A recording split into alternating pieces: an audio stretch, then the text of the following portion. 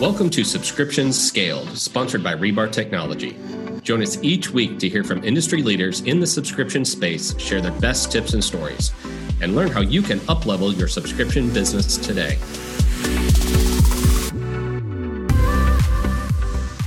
Hey everybody, welcome back to another episode of Subscriptions Scaled with your host, Nick Frederick. Today we have Melanie Stout back with us again.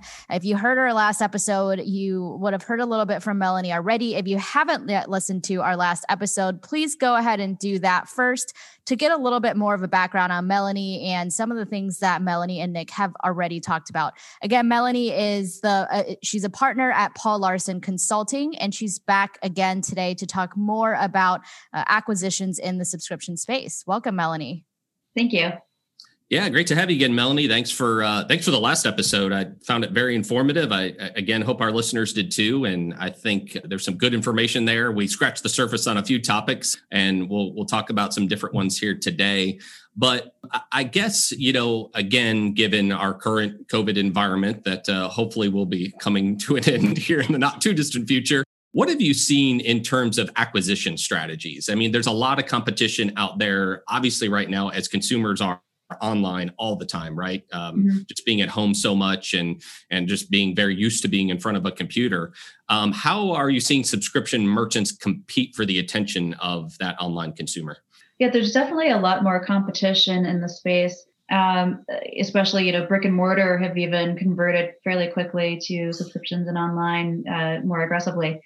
A lot of the promotions have been focused on either discounts, reducing costs, or offering, more time free, as well as really boosting the messaging around convenience. As there were shortages all around, there was a messaging of, you don't have to ever run out of anything because we'll make sure you get it delivered every month. So that sort of helped boost some of those. Interestingly, too, what we've seen is with the elections and everything else, there was a big competition in ad buying. So it became more challenging and more expensive for a lot of merchants to do some of the traditional advertising they would have done in the past. Interesting. What are some of the online channels, or I guess online methods that you're seeing? You talked here right there about just kind of ads becoming more expensive. What are you seeing? Anything creative that they're doing to try to reach consumers in a different way than maybe they weren't before, or are they just competing for that ad space? Competing for the ad space. There seems to be an uptick in influencer marketing, really getting people involved to spread the word. Boosting the product and the customer service seems to be helpful in retention, as well as differentiating themselves from competition. So the easiest merchant with whom to transact is the one that you'll probably stay with. Right. And offering the payment methods, any kind of flexibility, basically meeting the consumer where they need to be met, it has become key. Yeah.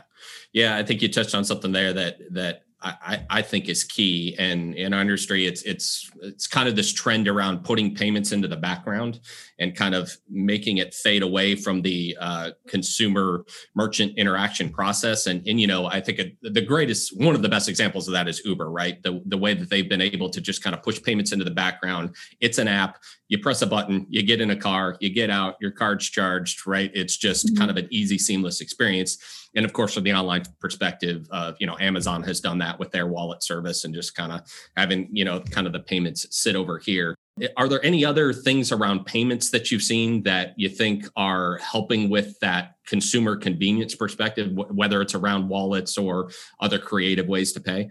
Wallets are definitely important now. We see PayPal, when that's added, often can increase conversion anywhere from, I would say, like 7 to 30%. Okay. Incremental, not cannibalizing their existing card base. The variation there depends on scale of global versus US. Right. Adding PayPal, if you are international, especially if you're just now expanding to go global, it helps you allow those consumers to use their preferred payment method without requiring you to establish domicility in those regions in order to collect those payment methods independently. So that's a key one to add. if you're a kind of app-based or really mobile-forward type of merchant, then offering the Apple Pay or Google Pay could be relevant. The market share of those is not nearly as great as PayPal. Also, it might have changed during COVID, but last I looked, Amazon Pay was also greater than those. So adding those is big. While it might not be as relevant for subscriptions, Afterpay is becoming a really large payment method to offer. But while maybe it can't be used for subscriptions, the installment functionality is similar to a subscription, right? So you're billing them every month until you collect to your final requirement. So that is huge. We're seeing a lot of merchants adding various types of installment payments. Right. So speaking of that, there's of course there's the retail one-off transaction model. Then there's the other side of the equation, which is subscription, ongoing, in perpetual, recurring, and then something in the middle of either installment or sometimes even seasonal billing. What models are you seeing fit best into each one of those? And I bring that up because I think we're seeing ones that you would have never thought to make sense as being, specifically recurring, right? And whether that's like Volvo car rental or, now Panera Coffee Club and all those kind of things that are now popping up. Where do you see opportunities popping up to explore kind of different engagement and payment models with consumers? I think it's limitless, really. I mean, anything that you can do to keep a customer coming back.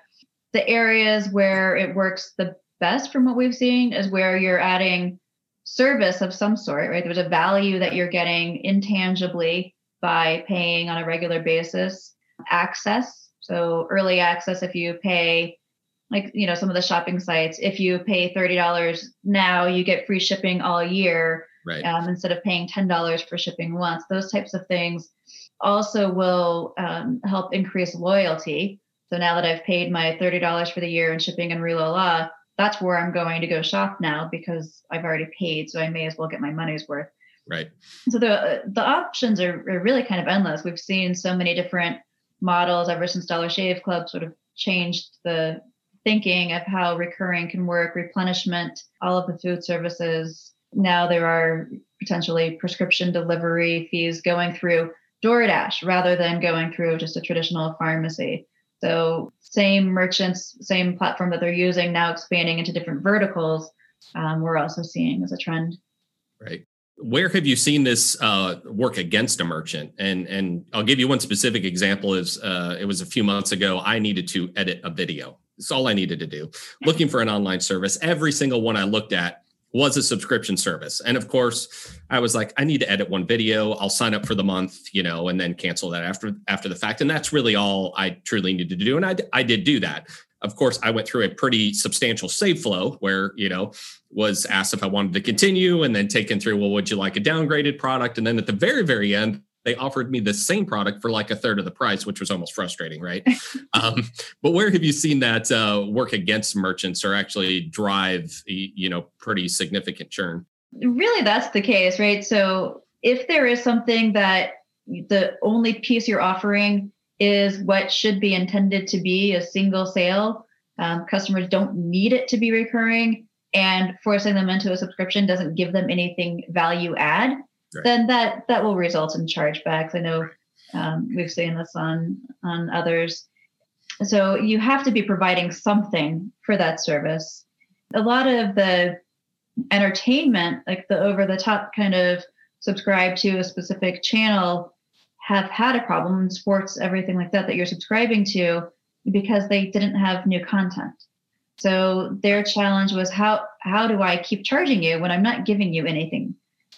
Theme parks also were sort of in the same boat, movie passes, all of those. So they had to get creative with what else they could offer in order to keep billing people on a regular basis. So you have to be doing something or else there's no point, and you will get very irritated customers. You will get a lot of chargebacks, especially if you make the cancel process very difficult. Yeah. Yeah. Well, let's move towards that end of things. Talk a little bit about churn and even going into chargebacks and disputes. But first, as it relates to churn. So let's talk a little bit about voluntary and involuntary cancels, but starting with consumer wants to cancel. What are appropriate save or retention techniques that you're seeing out there today? Again, especially considering the environment. For the most part, it is flexibility in the terms of the subscription. Okay. So get any period of time for free if you continue, or if you stay for 3 months, your third month is free, or reduce it from a certain level of subscription, downgrade to, or keep it the same, offer a discount, offer other incentives. If you refer a friend, then you get 3 months free. So a lot of different options, pausing for a month or 2 or 3 until they get back on their feet.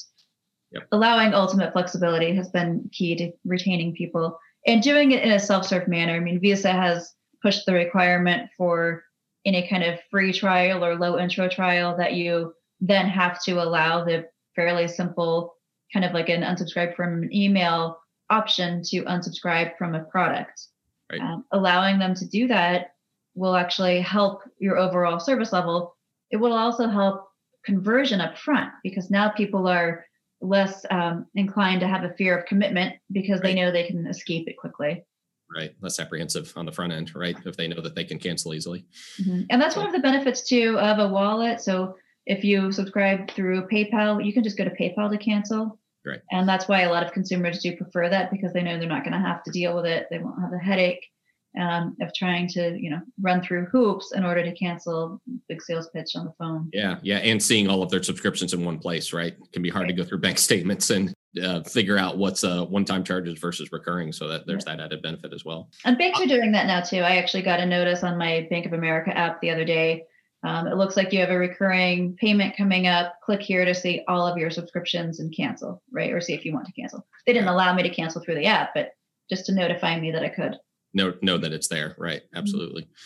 On the involuntary side, primarily as it relates to declined payments, are you seeing an uptick in a certain type of decline over the year, or is it kind of just been more of the same? Huge uptick in insufficient funds. Okay. People obviously don't have money.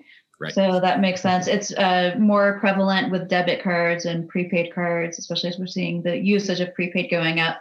Credit cards, less likely to have that, but still somewhat impacted. There has been a bit of a spike too in lost, stolen decline reasons. So there's been more fraud, some more bot attacks happening this year. Sure. So in years past, we had seen a pretty dramatic uptick in the generic do not honor right reply. And a lot of issuers said it was in the name of privacy, right? They weren't wanting to give too much information about accounts. Have you seen that level off, or has that trend continued? That's actually reduced. So in September, I think it was, or maybe earlier than that, there was an issue or a couple of issuers who took what they had been formerly calling a do not honor and coded it more accurately to be restraint.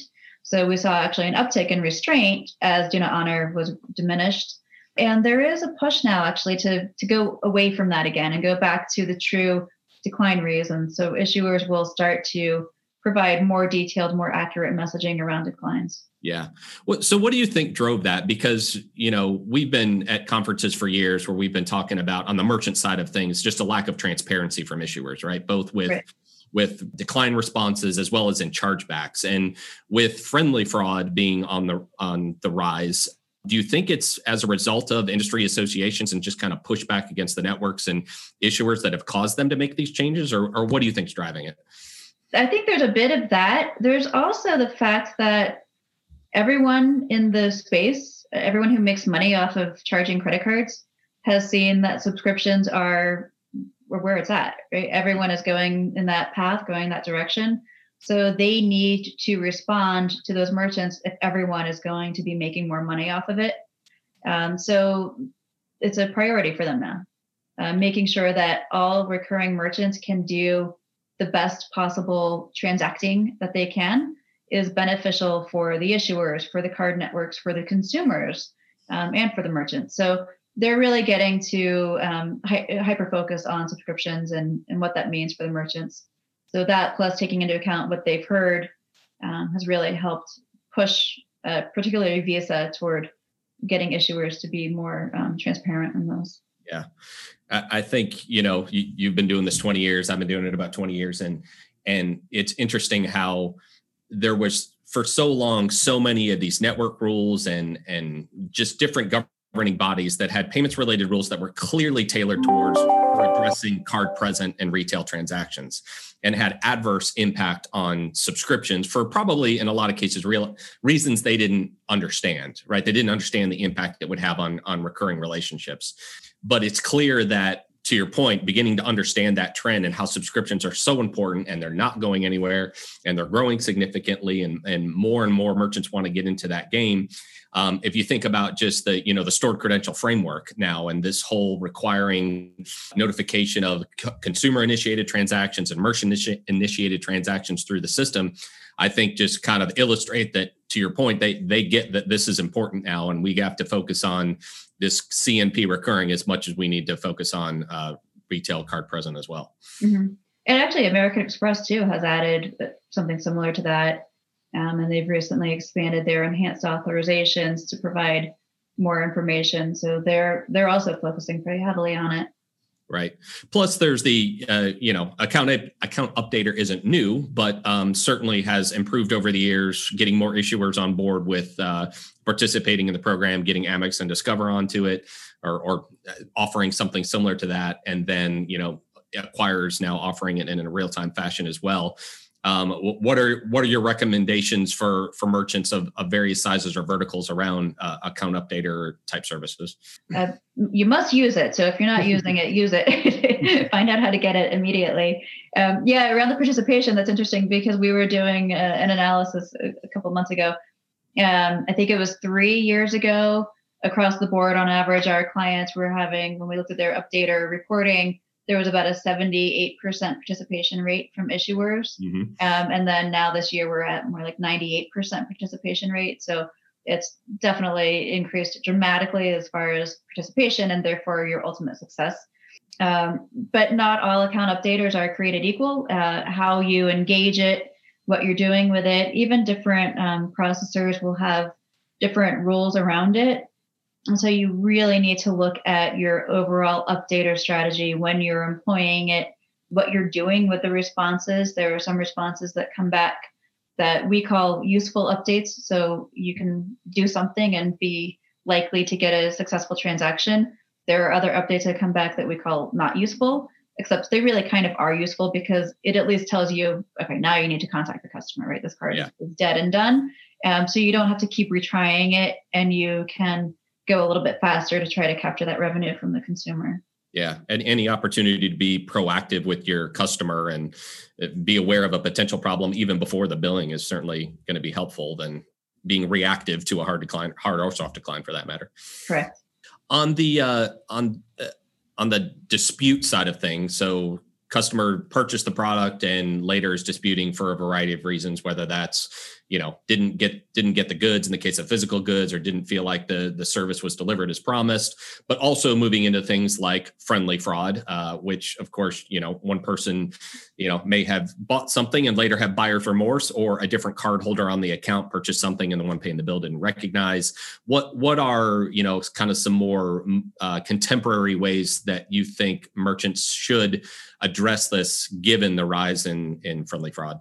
As the rules have changed too with disclosures, so that more requirements are out there for really notifying consumers you're entering into a subscription, I think we'll start to see some of the friendly fraud go down.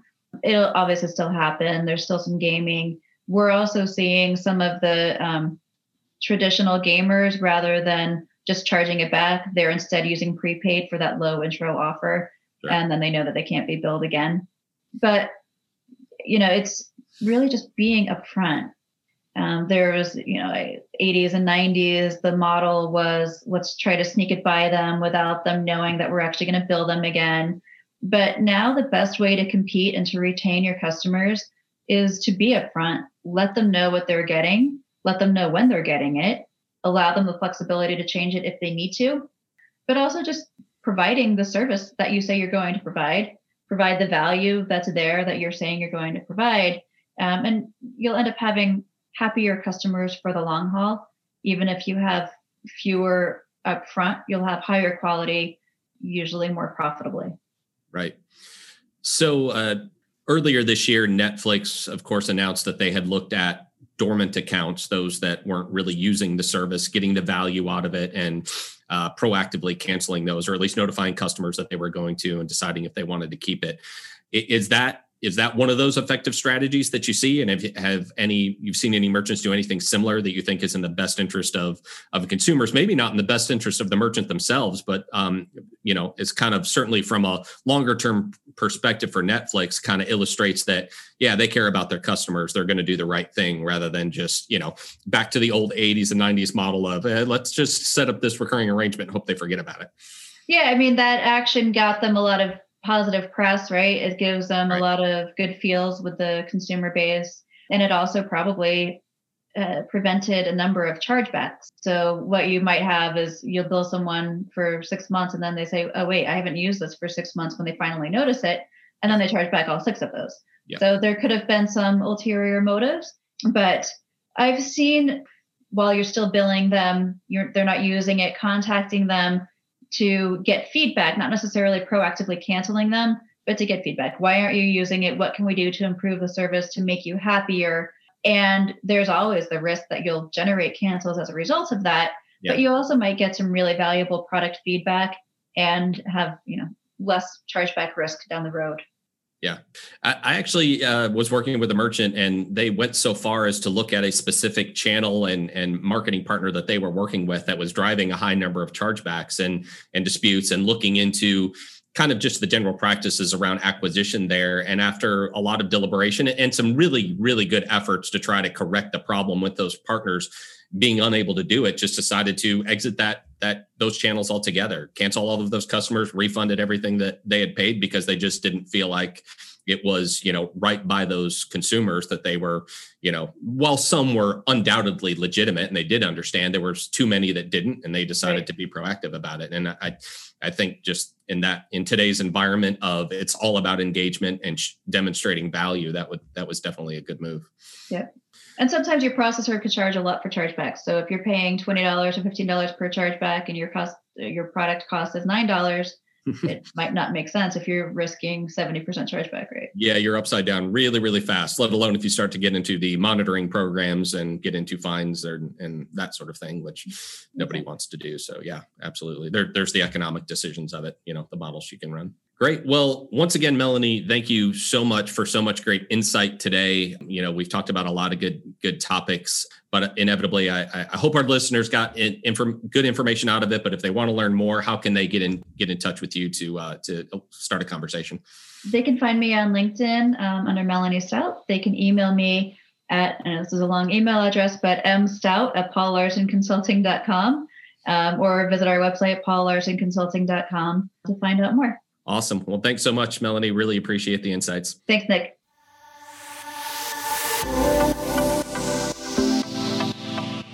We hope you enjoyed this episode of Subscriptions Scaled, sponsored by Rebar Technology.